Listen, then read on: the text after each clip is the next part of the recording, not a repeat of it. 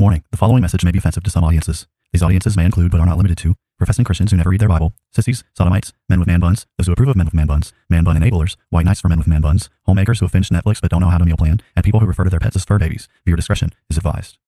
People are tired of hearing nothing but doom and despair on the radio.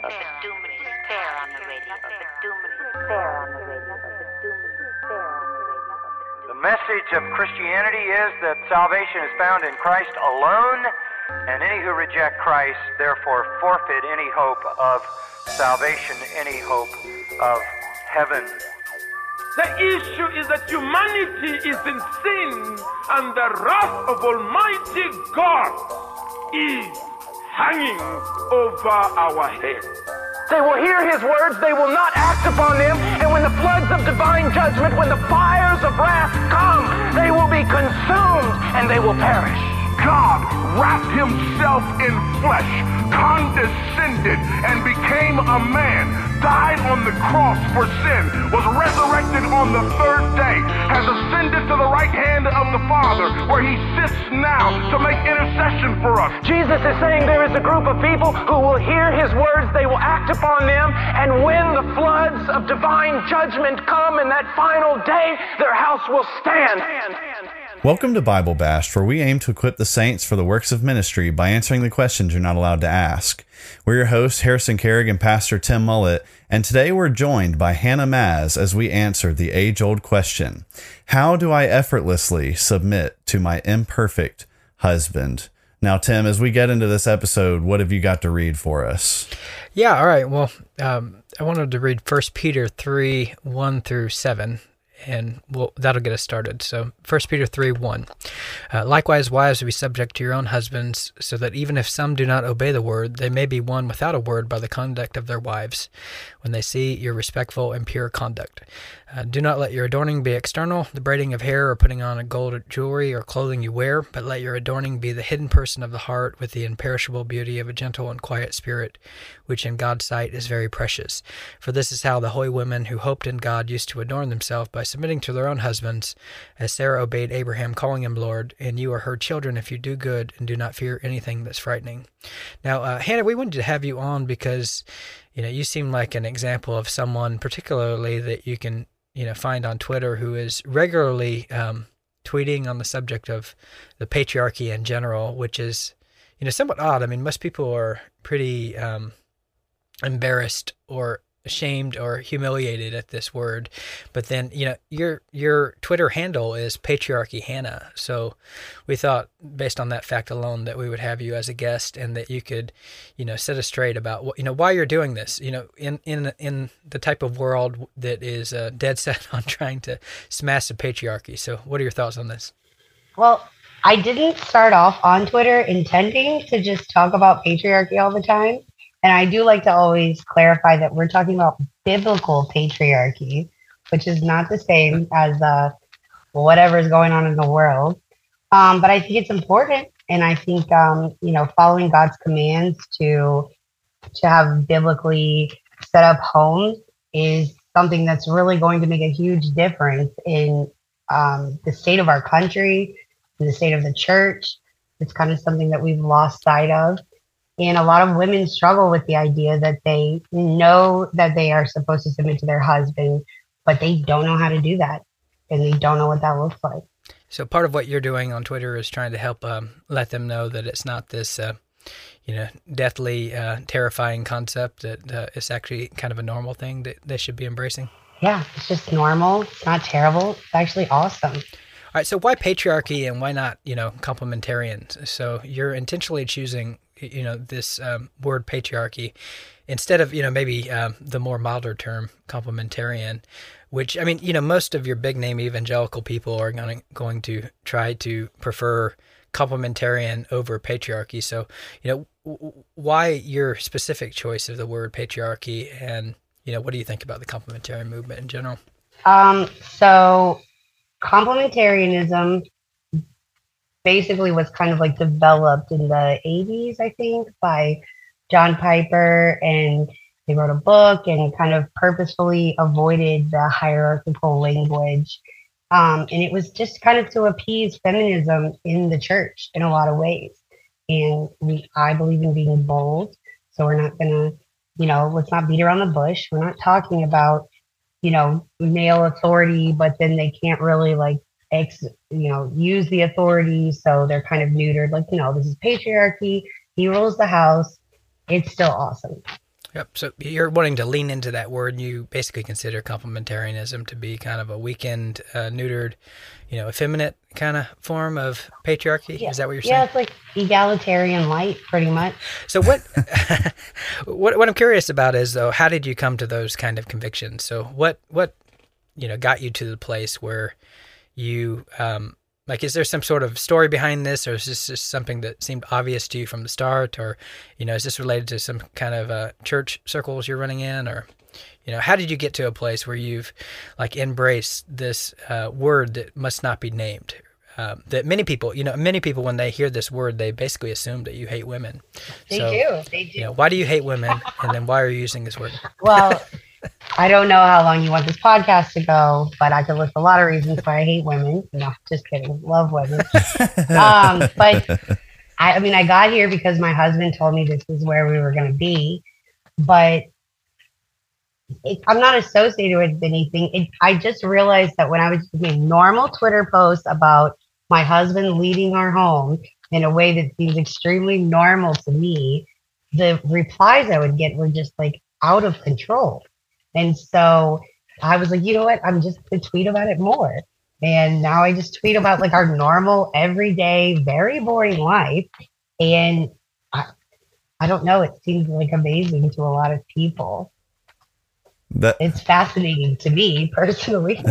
That's pretty funny that your response after getting pushback from people. I'm curious to hear what this pushback was, but I want to make this comment first that it seems like your response when people were basically coming at you and I assume telling you that you were wrong for the way that you were living your life.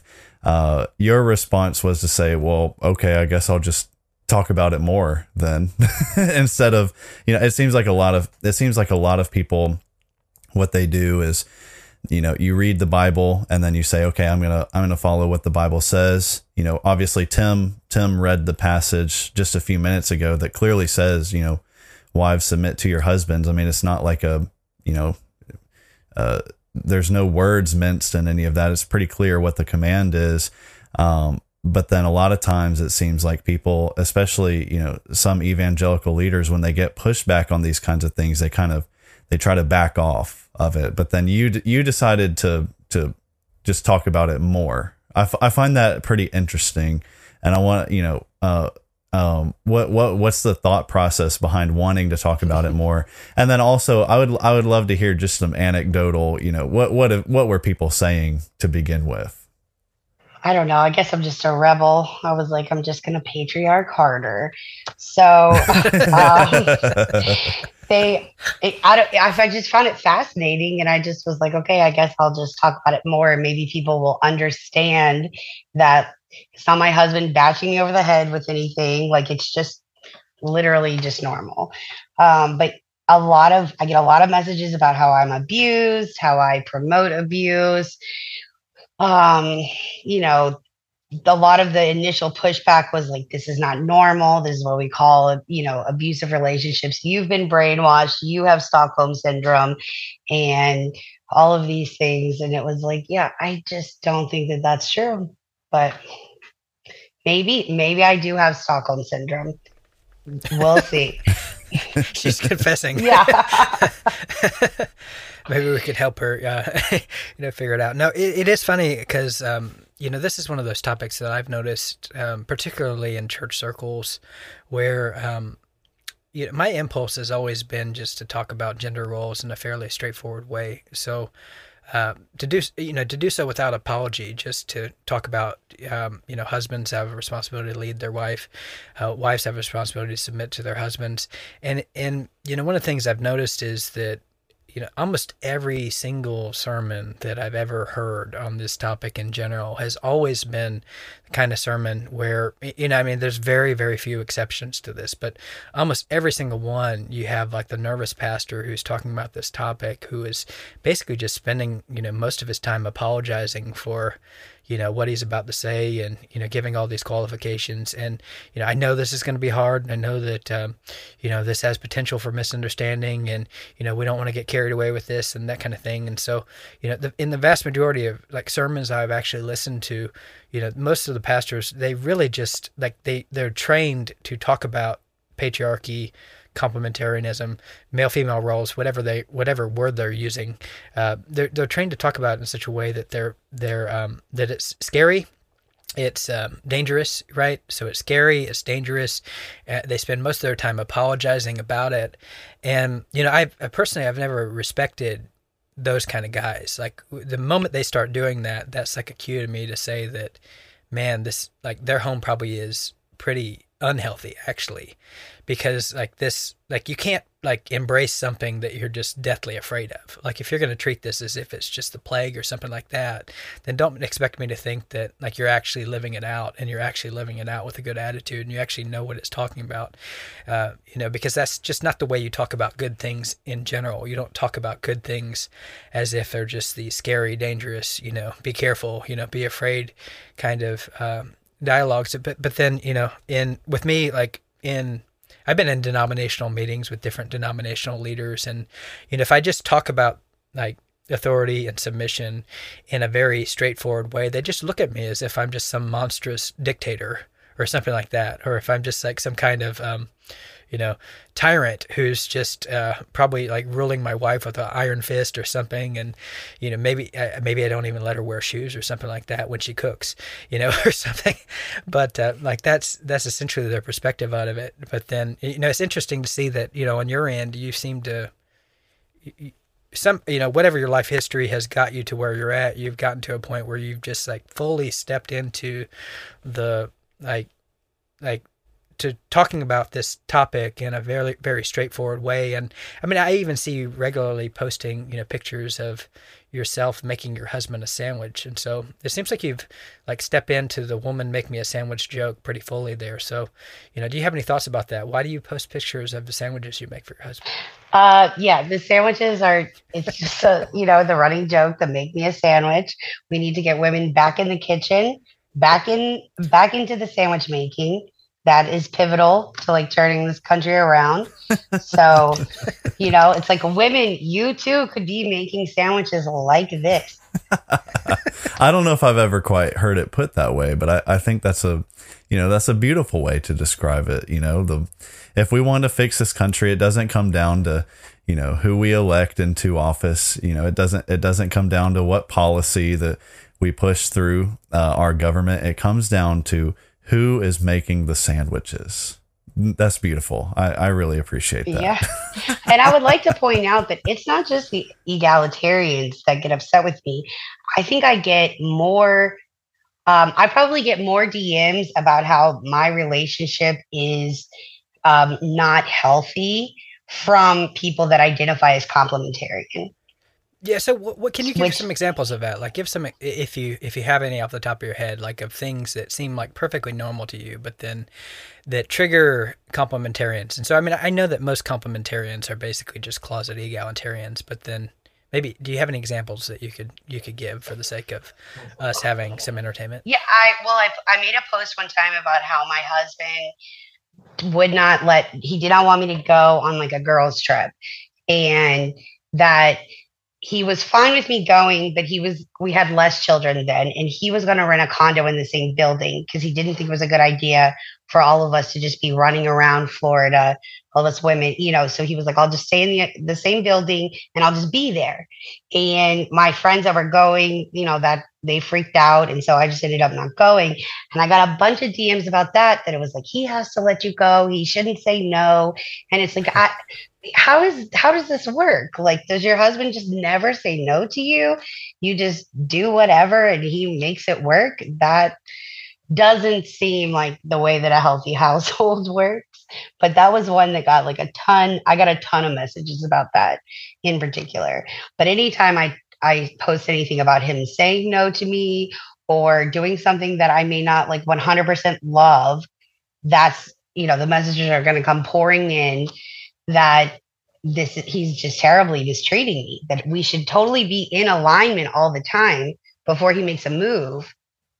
But it seems like the message is that he should align with me and not the other way around. And I don't understand how you reconcile that biblically, but that's what they tell me. Well, it seems like in the minds of many people, submission is kind of this idea that, particularly complementarians. And so like in the complementarian world, submission seems to be this hypothetical idea that functionally should almost never happen. So it seems to be this idea where, the husband like technically has some sort of like tie-breaking authority, like he has some kind of tie-breaking authority that functionally he should probably never use.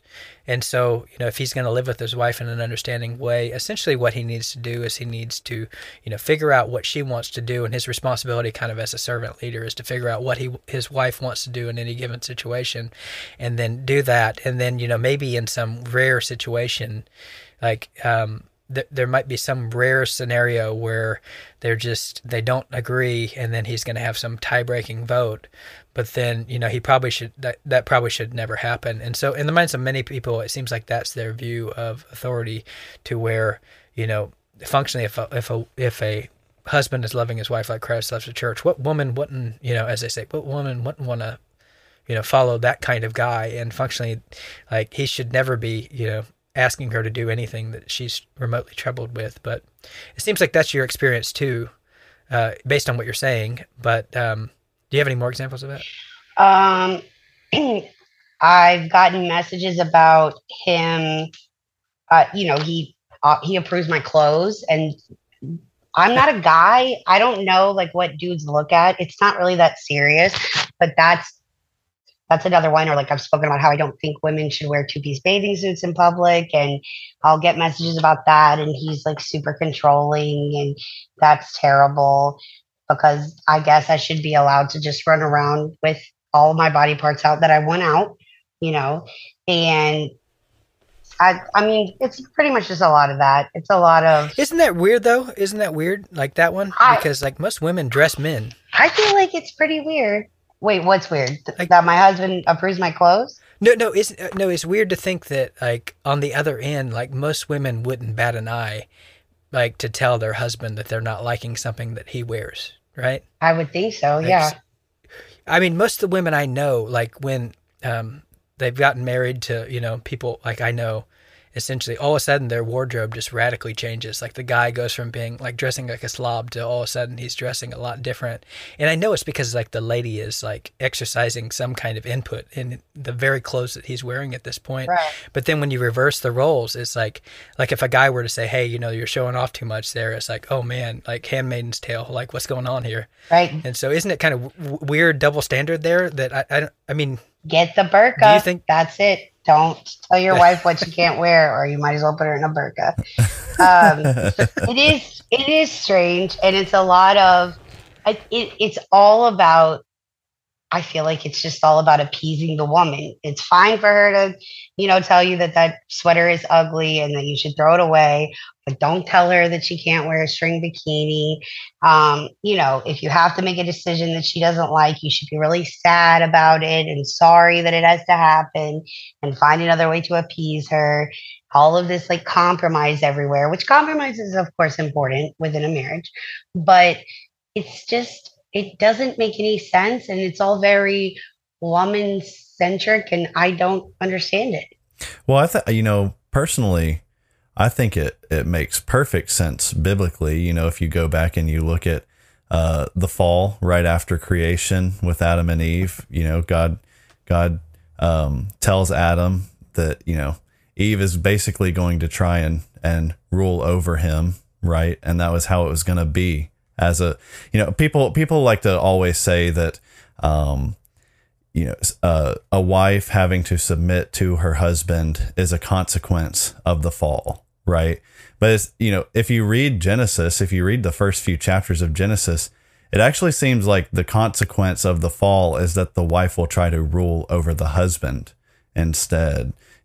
So I think so in terms of the reaction that you're getting, I think it makes perfect sense that people are, messaging you, and essentially it sounds like trying to smuggle you out of that relationship through the patriarchal underground railroad, to get you to safety, because you've obviously been brainwashed by your husband, and so I think it makes perfect sense why they're bringing up those objections and claiming that obviously your relationship is completely and totally abusive and terrible in every way. So I guess I would just want to ask you, like, is that true? Is your relationship with your husband as a relationship that's trying to pursue the patriarchal biblical view?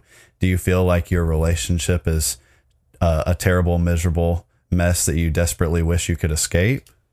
What does your husband allow you to say? Yeah, my husband says no. Yeah. I don't feel that way. Blink, blink twice if you think that you need escape. No, I mean, I don't know how anyone who professes to be a Christian can say that God's way is abusive. And I totally agree with you when people take this kind of namby-pamby approach to discussing gender roles as if they're apologizing. This is God's word. This is what God said. And it doesn't have to, the ins and outs don't have to look exactly like my relationship, but the overall, vibe, I hate to use that word, but that's what it is. That's what God said it's supposed to be. And if both sides are doing their part in that, right, your relationship is going to be happy. It's going to be great. And it's not abusive. One of the things that's interesting, listening to your tweets and or reading your tweets and listening to you and you talk about the subject in general, is that it seems like you have some kind of like sense of humor about it in general. So it's something that you joke about. So you lean into the woman make me a sandwich joke by posting your pictures of like sandwiches that you've made for your husband online and things like that. But it seems like you have a sense of humor about this topic, and it's one of those topics that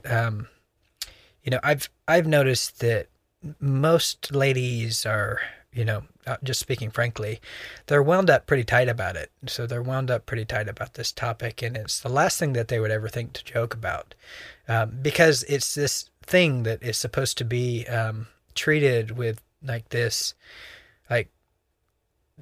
fear, so like gender roles or something that primarily like the pastors feed into this, and people's attitudes in general, like women's attitudes in general, seem to be primarily that this is a topic that is supposed to be dominated by fear. So it's not something you're supposed to laugh about, and like joking about it is fundamentally like just absolutely inappropriate. You shouldn't be doing that. And as I've taught on this subject in general, like in church settings, the standard kind of comment that I'll get from ladies in general is that, hey, we got to be really careful when we talk about these things, because like these things can be abused and all that, and it's just like fear. And one of the things I notice is that like in relationships, I do a lot of counseling. Like if a lady can't joke about this topic, like at all, like if there's no humor related to it at all, if it's just this like there's no laughter, there's no whatever, I've kind of trained myself to kind of assume that it must be something that she really struggles with. Whereas when I see ladies that joke about it, my operating assumption is that they're able to joke about it because they've made their peace with this topic, like at a pretty fundamental level, and it's something they view as good, and they're not at war with the concept. But then as the representative woman in the podcast right now, would you say that that assumption that I'm making, bears itself out in reality with the women Like, do you assume with women who are able to laugh and joke about the topic in general, are they the ones that have like an easier time at it than the ones that are, just no humor whatsoever related to this topic at all? I would say that you are pretty spot on. classic patriarchal move there, spot on. But yeah, though my little, biblical wife corner of Twitter, we all like to kind of like joke about it. There are a lot of women that are really uptight about it. They always want to asterisk everything with like, okay, but if this and with that. And it's like, okay, that's not what we're doing here. We're talking about normal, healthy relationships. And I'm not ashamed of living the way that God says that I should live, which is in submission to my husband. And I'm not going to pretend like I'm ashamed of it. And if you're not ashamed of something, then why can't you joke about it? So this is a conviction that you've developed, like a conviction that I'm not going to be ashamed about this. And if I'm not going to be ashamed about it, then that's going to affect even the way I'm talking about it. And you put some thought into what that means, basically. Is that what you're saying? I mean, I guess. Or is it just a kind of like an intuitive? Yeah. Like, is it just an intuitive, I love this, so why wouldn't I? I just like to laugh, and I think that things are funny. And this is how I live, and I'm not ashamed of it. I really never intended to be the avatar face of biblical patriarchy on Twitter, but here I am, because we don't talk about it in just like a normal way. It's always, like you said, talking about, this can be abused and that can be abused. And what if your husband, does something that you don't like or is harsh with you one day or something? And it's like, my goodness, like, do you guys, just live normal lives with normal stuff happening? It doesn't always have to be this like big drama. Well, that seems like the primary posture that most people seem to have about this topic in general, is that they're looking for ways out. Like they're looking for ways to like wiggle out of just the plain obvious, sense of what they're talking about. So it always leads with like the exceptions. And if you just, you try to present some kind of positive vision of what this looks like, then everyone kind of loses their mind. But I mean, is that essentially what you're saying? Is that most of your experience is that people are just trying to find a way out of it? Yeah, and isn't that the way that it is with everything, though, when it comes to God's commands? Like, there's always a lot of like, did God really say, or did he really mean this, or in this situation, or would he really want you to submit to your husband when he's, telling you that you're going to move across the country when all your family is here, or these situations? Like, yes, that is what he would want you to do, and that's what he's told you to do. And all of the exceptions, or the the times when it's not good, like if a husband is abusive or something like that, I cannot believe that that's the norm. Right. In the marriages that I know of that operate similarly to mine, those husbands are like the best husbands. Women would kill to have a husband like mine. And so I have to believe that those things go hand in hand, though. He is fully able to love me as Christ loves the church, to work with me and live in understanding with me as the weaker vessel, because I have accepted that that's who I am. He doesn't have to tiptoe around that fact. He can just be like, okay, she's being emotional, weaker vessel. Let me deal with this and then move on. He doesn't get mad, And so I don't know. I just think you have to accept that that's who you are. Women don't like that. Even conservative women, they want to say, well, I'm weaker physically, but not in any other way. Well, that's not what it says. And that's also not true. So I think a lot of it is it's pride. It's a pride issue. Well, the world definitely is telling women that they're, strong and powerful and courageous and, basically a better man, in every way. Yeah, be a boss babe. Yeah. So, I mean, that's essentially what, society is intent upon portraying at every single level. And so it's almost like some duty that a woman has to prove that she absolutely needs her husband for nothing, right? So like the competent woman, like the good wife, is the wife who could basically do without you and would be perfectly fine if you were dead and doesn't need you in any way at all. But that's essentially what they're telling women. Yeah, I get that comment a lot whenever I post about how I don't do home repairs. There's always at least 2 or 3 women who are like, I do the home repairs in my home. My husband wouldn't know where to find a toolbox. And it's like, that's cool. But you still should need your husband, and you actually do. So yeah, that is like a very popular attitude, and it's very anti-woman. And and from my point of view, women are awesome. What do you mean? Well, women are awesome. We are awesome at turning houses into homes and making people comfortable. Hospitality. We we definitely have a lot of positive traits that men have too, but maybe less so. Women are courageous. We give birth. That's very physical. I've personally never done it, but it's a very physically difficult thing to do. So women are tough and courageous, but in a very different way than men are. And so when you tell women that they need to act like defective men to be successful in the world, you are denying the beauty and awesomeness of what women are. Fair enough. Well, so Hannah, our main question for you today, and we've kind of talked about a lot of things related to this topic in general, but our main question for you today is, how do I effortlessly submit to a imperfect husband? And so we're looking to you to give us an answer to this, and we're emphasizing the word effortlessly there. So the ladies want to know, how do you effortlessly submit to an imperfect husband? What do you got? Well, if you want to do it effortlessly, I would say look into a lobotomy, perhaps. That would make it easier to do it effortlessly. But I can say I wasn't expecting that answer. But I mean, it takes. Hey, Human 2.0 is on the horizon. Maybe they'll develop like Stepford wife brain chips that they can put in women. Maybe Neuralink will help with that. Maybe so. Yeah. Yeah, no, it's probably not going to be effortless. You're probably going to have to put some work and prayer and a little introspection in it.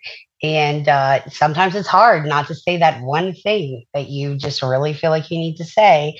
And instead just say, yes, sir. Yes, my Lord. Little L, but the effortless part, I don't know. We can look for some psychiatrists. Maybe they can give you some advice on that. So you can't tell the women how to do it effortlessly, but how do you do it with effort then? You pray, and you practice self-control, and you also recognize that your husband, why did you marry him if you can't trust him? God has given him this authority in your home, and you just have to recognize that that's what it is. And read your Bible. What do you think most women are looking for in a husband? Because, I mean, it doesn't seem to me to be obvious that most women today are looking for a leader. Like they're looking for something else. And so they're not looking for someone that they're going to follow. They're looking for other things. So what do you think they're looking for? In a lot of ways, I get the impression that they're looking for a roommate, almost. Just someone that it's like two people who live in a house because they don't have the same goals. Like he has a life, she has a life, and they bring the life together under the same roof. I don't know. It's opposite sex bestie, something like that. Yeah, with benefits. It sort of seems that way. But is that not what you were looking for? Like, was there a were you from the start? Were you wanting I want a husband, I want a leader? I want a lowercase L, Lord. Is that what you were looking for from the beginning? Or is there, at some point you just transition into seeing that as what you needed, or what was right? Does that make sense? Yeah, I just thought that that's what husbands were supposed to be, always. And so when my husband and I started seeing each other, it was obvious from the beginning that he was someone that could handle his business, that would lead us properly, that he had a vision for how he wanted his life to go, and he wanted a helpmeet along the ride with him. And it just never occurred to me to look for other things in a husband. So I don't know. I just I didn't read enough complementarian books, I guess. To be corrupted, to be brainwashed, right? Right, to be corrupted. Well, and it sounds like because you committed to trying to, You basically were trying to seek out what God, has said is good for a husband to be, right? And it sounds like you're basically asking yourself what sort of characteristics match or enable a man to fulfill the things that God, or the responsibilities that God gives to husbands. And it seems like because you were looking for that, as far as I can tell, it sounds like you found a good husband, by all accounts, a good husband. But then on the flip side, for people who are looking for the sort of, roommate, bestie with benefits kind of situation, essentially they're setting, those women are setting themselves up for failure because they're ultimately looking for husbands who are, to put it politely, in a lot of ways, they're subpar, right? Is that essentially what you're saying? Your experience was like, hey, I found an amazing husband, but then I know a lot of people who weren't looking for the same thing as me, and they ended up, in a much more difficult situation with their marriage.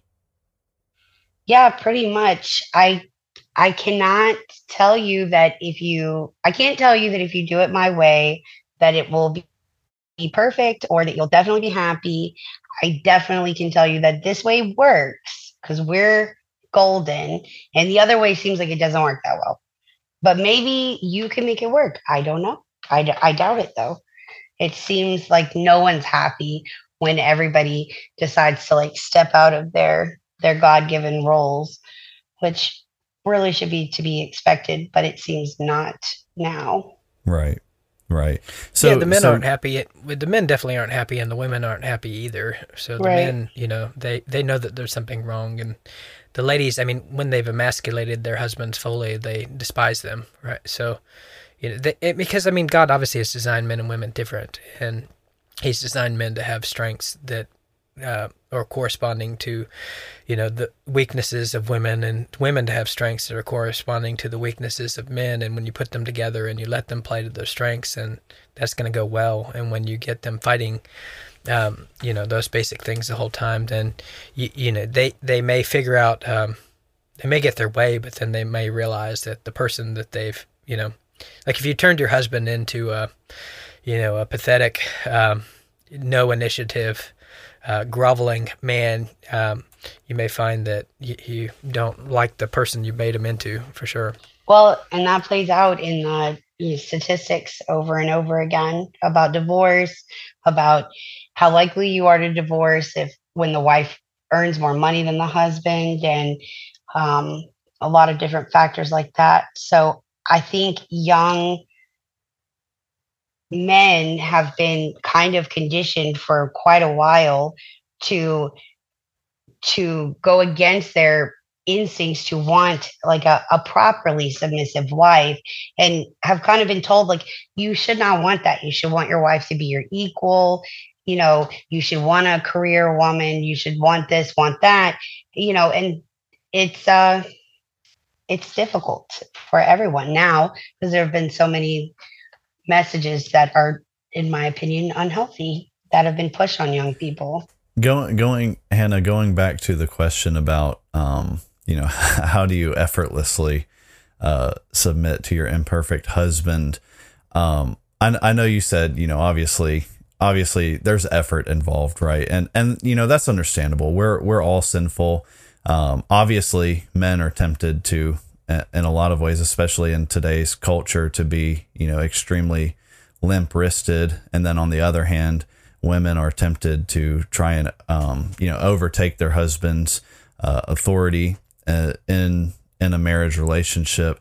But I was wondering, for you personally, what did you find to be the easiest aspects of trying to pursue a biblical marriage with your husband, and what did you find to be the most difficult, both in relation to like submission to your husband? What was the easiest thing, and what was the most difficult thing that you had to face in submitting to your husband?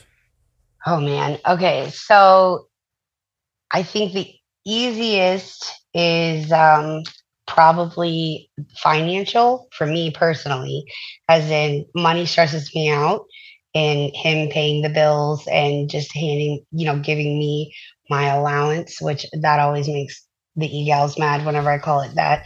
But whatever you want to call it, my spending money, that's so easy for me. It doesn't bother me. And I think a lot of women feel a little differently, which is totally fine. But the hardest is that a question about that? Yeah. Is that do you feel like your allowance is like, is it easier based on the amount of it, or do you get what I'm saying? Like sometimes like women can resent like the fact that maybe there isn't a lot of money to give for an allowance, and they can look at their husband and kind of be resentful of that fact. But then, if you had like an ample allowance, then it's like, well, this is wonderful, right? Because I have all this spending money. So like, how does that map onto, like, how does your attitude about your allowance map onto the reality of what it is actually? Does that make sense? No, I just meant like it's easier that he just hands it to me and that I know what's mine to spend, what he doesn't expect me to like account for. That's just for me. And as long as I'm, within that amount of money, then I don't have to worry about if I'm spending too much or if we can afford something or something like that. So that's what I meant. No, when we got first married, we were super poor and there wasn't a lot of money for him to hand me for my allowance. So the amount that's not what I meant. The hardest is probably though, when he's doing something and it's just not what I want to do. And I just want to say that one thing that I just know if I say this one thing, it'll change his mind. But he's already said that he doesn't want to hear anything else about it because that is what we're going to do, whatever it is he's doing. That is difficult. It's very difficult. So, but sometimes you just need to be quiet. So submission is like contrary to our title question, submission is actually like a word that has a meaning. And like, if you have to submit, it does seem to imply in general that, more often than not, like when you're like those moments where you're submitting, like conceptually, they seem to be moments where there's a decision that's being made that you actually don't want to do.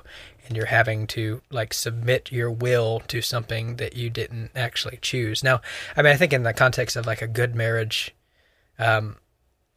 submission is obviously like more than that. Like it's an attitude that you're looking to your husband as, or your boss, or your pastors, or elected officials, whatever. You're looking to them as like a leader that you're following, so they actually have authority over you, and your posture, like you're changing your posture in that way. But then the act of submitting itself in the moment does seem to imply that you're submitting your will mostly to something you don't want. So in that sense, like what you're describing are like submission moments, and what you're basically saying is like submission isn't just easy. Like it's not like particularly when you have differences of opinion. Is that kind of what you're getting at? Oh yeah. Yeah. I mean, it's moments, and yes, of course it's easy to say like, look at me, I'm a submissive wife, when you and your husband are in agreement about what's happening. It's much harder when you actually have to submit, like when you don't want to. But I think it's a way easier if you have a shared goal, a shared vision for your family, because it's not just about submitting to him. It's about submitting to his authority as the leader, to the leader that's leading your family there. I don't know. It just makes it a little bit easier if you're like, okay, it's not just about his way versus my way. It's about, this is how he's leading our family towards under God, our shared vision, and less in the moment. This is how we're getting to our shared vision. Does that make sense? What would be what is the shared, like define that? What is your shared vision for your family? So, well, right now we're working on moving to Arkansas. So this is actually my husband, for the entirety of our marriage, has had this idea that he wants a compound, essentially, where we live with a bunch of family, and the kids can have land to build their own houses, and we're a little bit more self-sustaining. And he has moved us all over the country to finally get to this goal. And some of those moves I didn't want to make, but it was like, making this move because this move will lead to this move, will lead to that move, and will eventually land us where we want to be. And so that's kind of what we have been working for. And Sure. probably everybody's like shared vision. Ultimately, your goal is supposed to be to have, children that you raise in the Lord to, send out into the world and,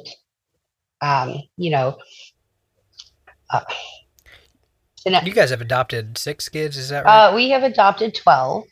So 12. yeah, we have 13 total. Tony had our oldest when we got married already, and I legally adopted him. And then we've adopted 12 more. 12 more, so 13. 13. Are they all living with you right now? No, we only have 9 at home. Okay. Only 9. Only 9. All right, so shared vision. All right, so give us some more insight. So this is something that, if you could catalog over the course of your marriage, I would assume you're better at, submitting now than you were at the start. Is that a fair assumption? Yes, definitely. Okay, so what are some of the things that helped you along the way to improve? I think him proving over and over again that he wasn't just, we joke about him being like a benevolent dictator, but that he's not actually just a dictator, that he, him showing that he does keep in mind what's best. He's making these decisions for the family based on what's best for the family. That certainly helps. It's much easier now that we've got 16 years, past of him, not that he's always made the right decision, but consistently making decisions that make sense for the whole family and not just himself. That it's like, okay, well, you've got a pattern of behavior here, so I can trust you. But also just really realizing within myself that I don't know everything. There's just a lot of things I'm not capable of doing.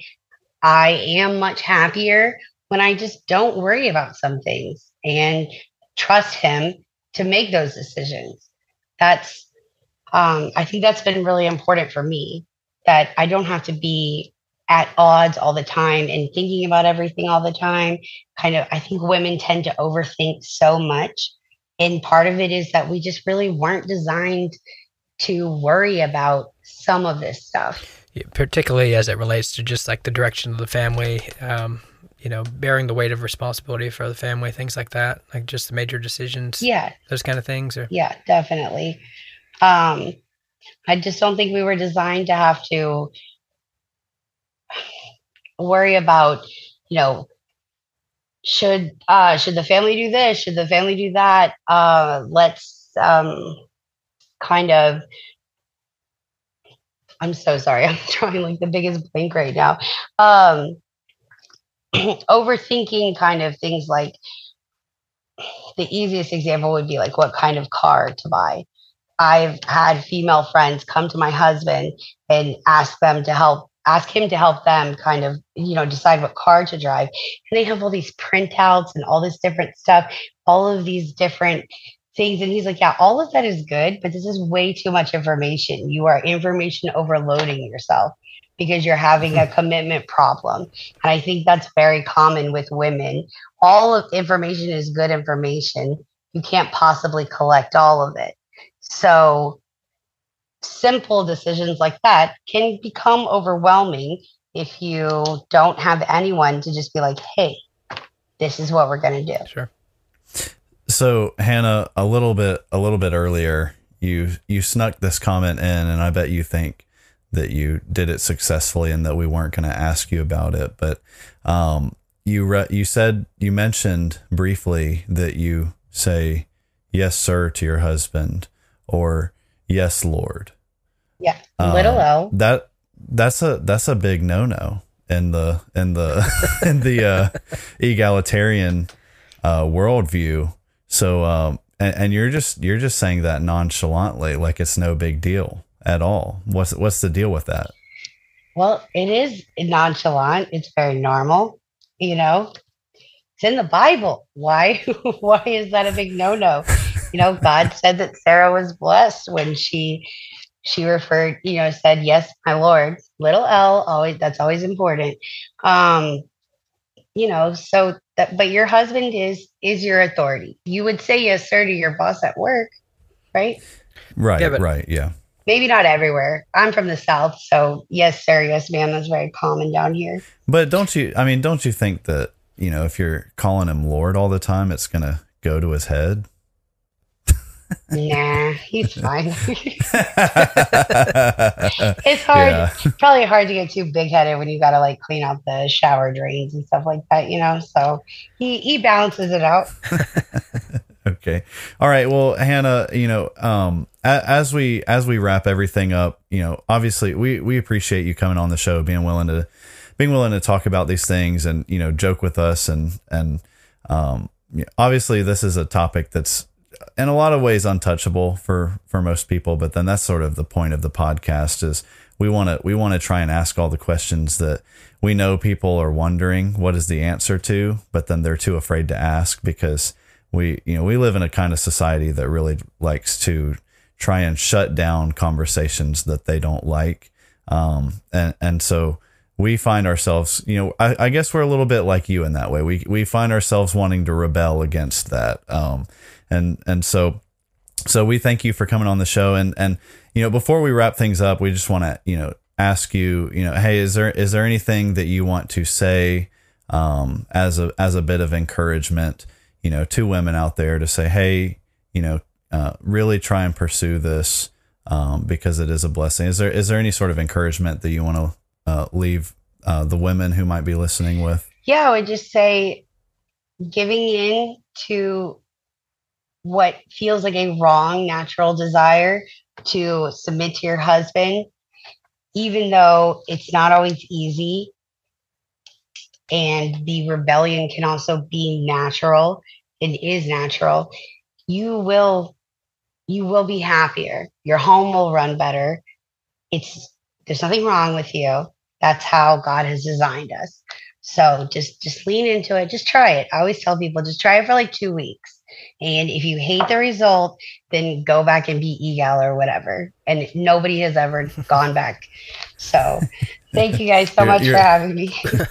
Yeah, you're like, hey, look, just try it out, and if you don't like it, then just go back to living in sin. I'm sure it'll be fine. Yeah, it's I'm fine. Sure Yeah, it'll be fine. Just go back and do that. All right, fair enough. Hannah, again, we want to thank you for giving us your time, coming on the show, answering all of our questions, and I can agree. My relationship with my wife, it improved so much when I decided to stop putting off my responsibility as the husband to be the one who leads, and to encourage my wife to be the one who follows and who helps me as we try and build a family that seeks to honor and glorify God. And our life has just improved so much in so many ways that it would be impossible to try and name every single way that our life has gotten better. And so I completely agree with you on that, and I think you're right there. And obviously God's ways are higher than our ways. He knows much better than we do, and so if we simply trust in his commands and trust that the people who seek to follow his commands will, in general, be blessed by him, and trust that those commands are not only going to help us to honor him, but they're actually also meant to protect us, and bring blessing to us, in a lot of ways, then we would all probably be a lot better off, and certainly in this area. So thank you again, Hannah, for coming on. And we want to thank too, our audience, for supporting us in all of the ways that you do, for listening to us, and, donating to us financially to help us, run the podcast, and, pay for all the things that we've got to pay for to, keep doing this week in and week out. And, for Tim and I, it really is a great joy and pleasure to talk about these things, to rebel against society and ask all the questions that you're just not allowed to ask, and provide answers for those things. And, and our hope is that through having these episodes, through having conversations like this, that God will use it to bless people, to equip them, for the works of ministry, and to bring great glory to His name. So that's our hope. We thank you guys. Hannah, again, thank you, and we look forward to having you on the next one. This has been another episode of Bible Bashed. We hope you have been encouraged and blessed through our discussion. We thank you for all your support and ask you to continue to like and subscribe to Bible Bashed and share our podcast with your friends and on social media. Please reach out to us with your questions, pushback, and potential topics for us to discuss in future episodes at BibleBashedPodcast@gmail.com, and consider supporting us through Patreon. If you would like to be Bible Bashed personally, then please know that we also offer free biblical counseling, which you can take advantage of by emailing us. Now, go boldly and obey the truth in the midst of a biblically illiterate world who will be perpetually offended by your every move.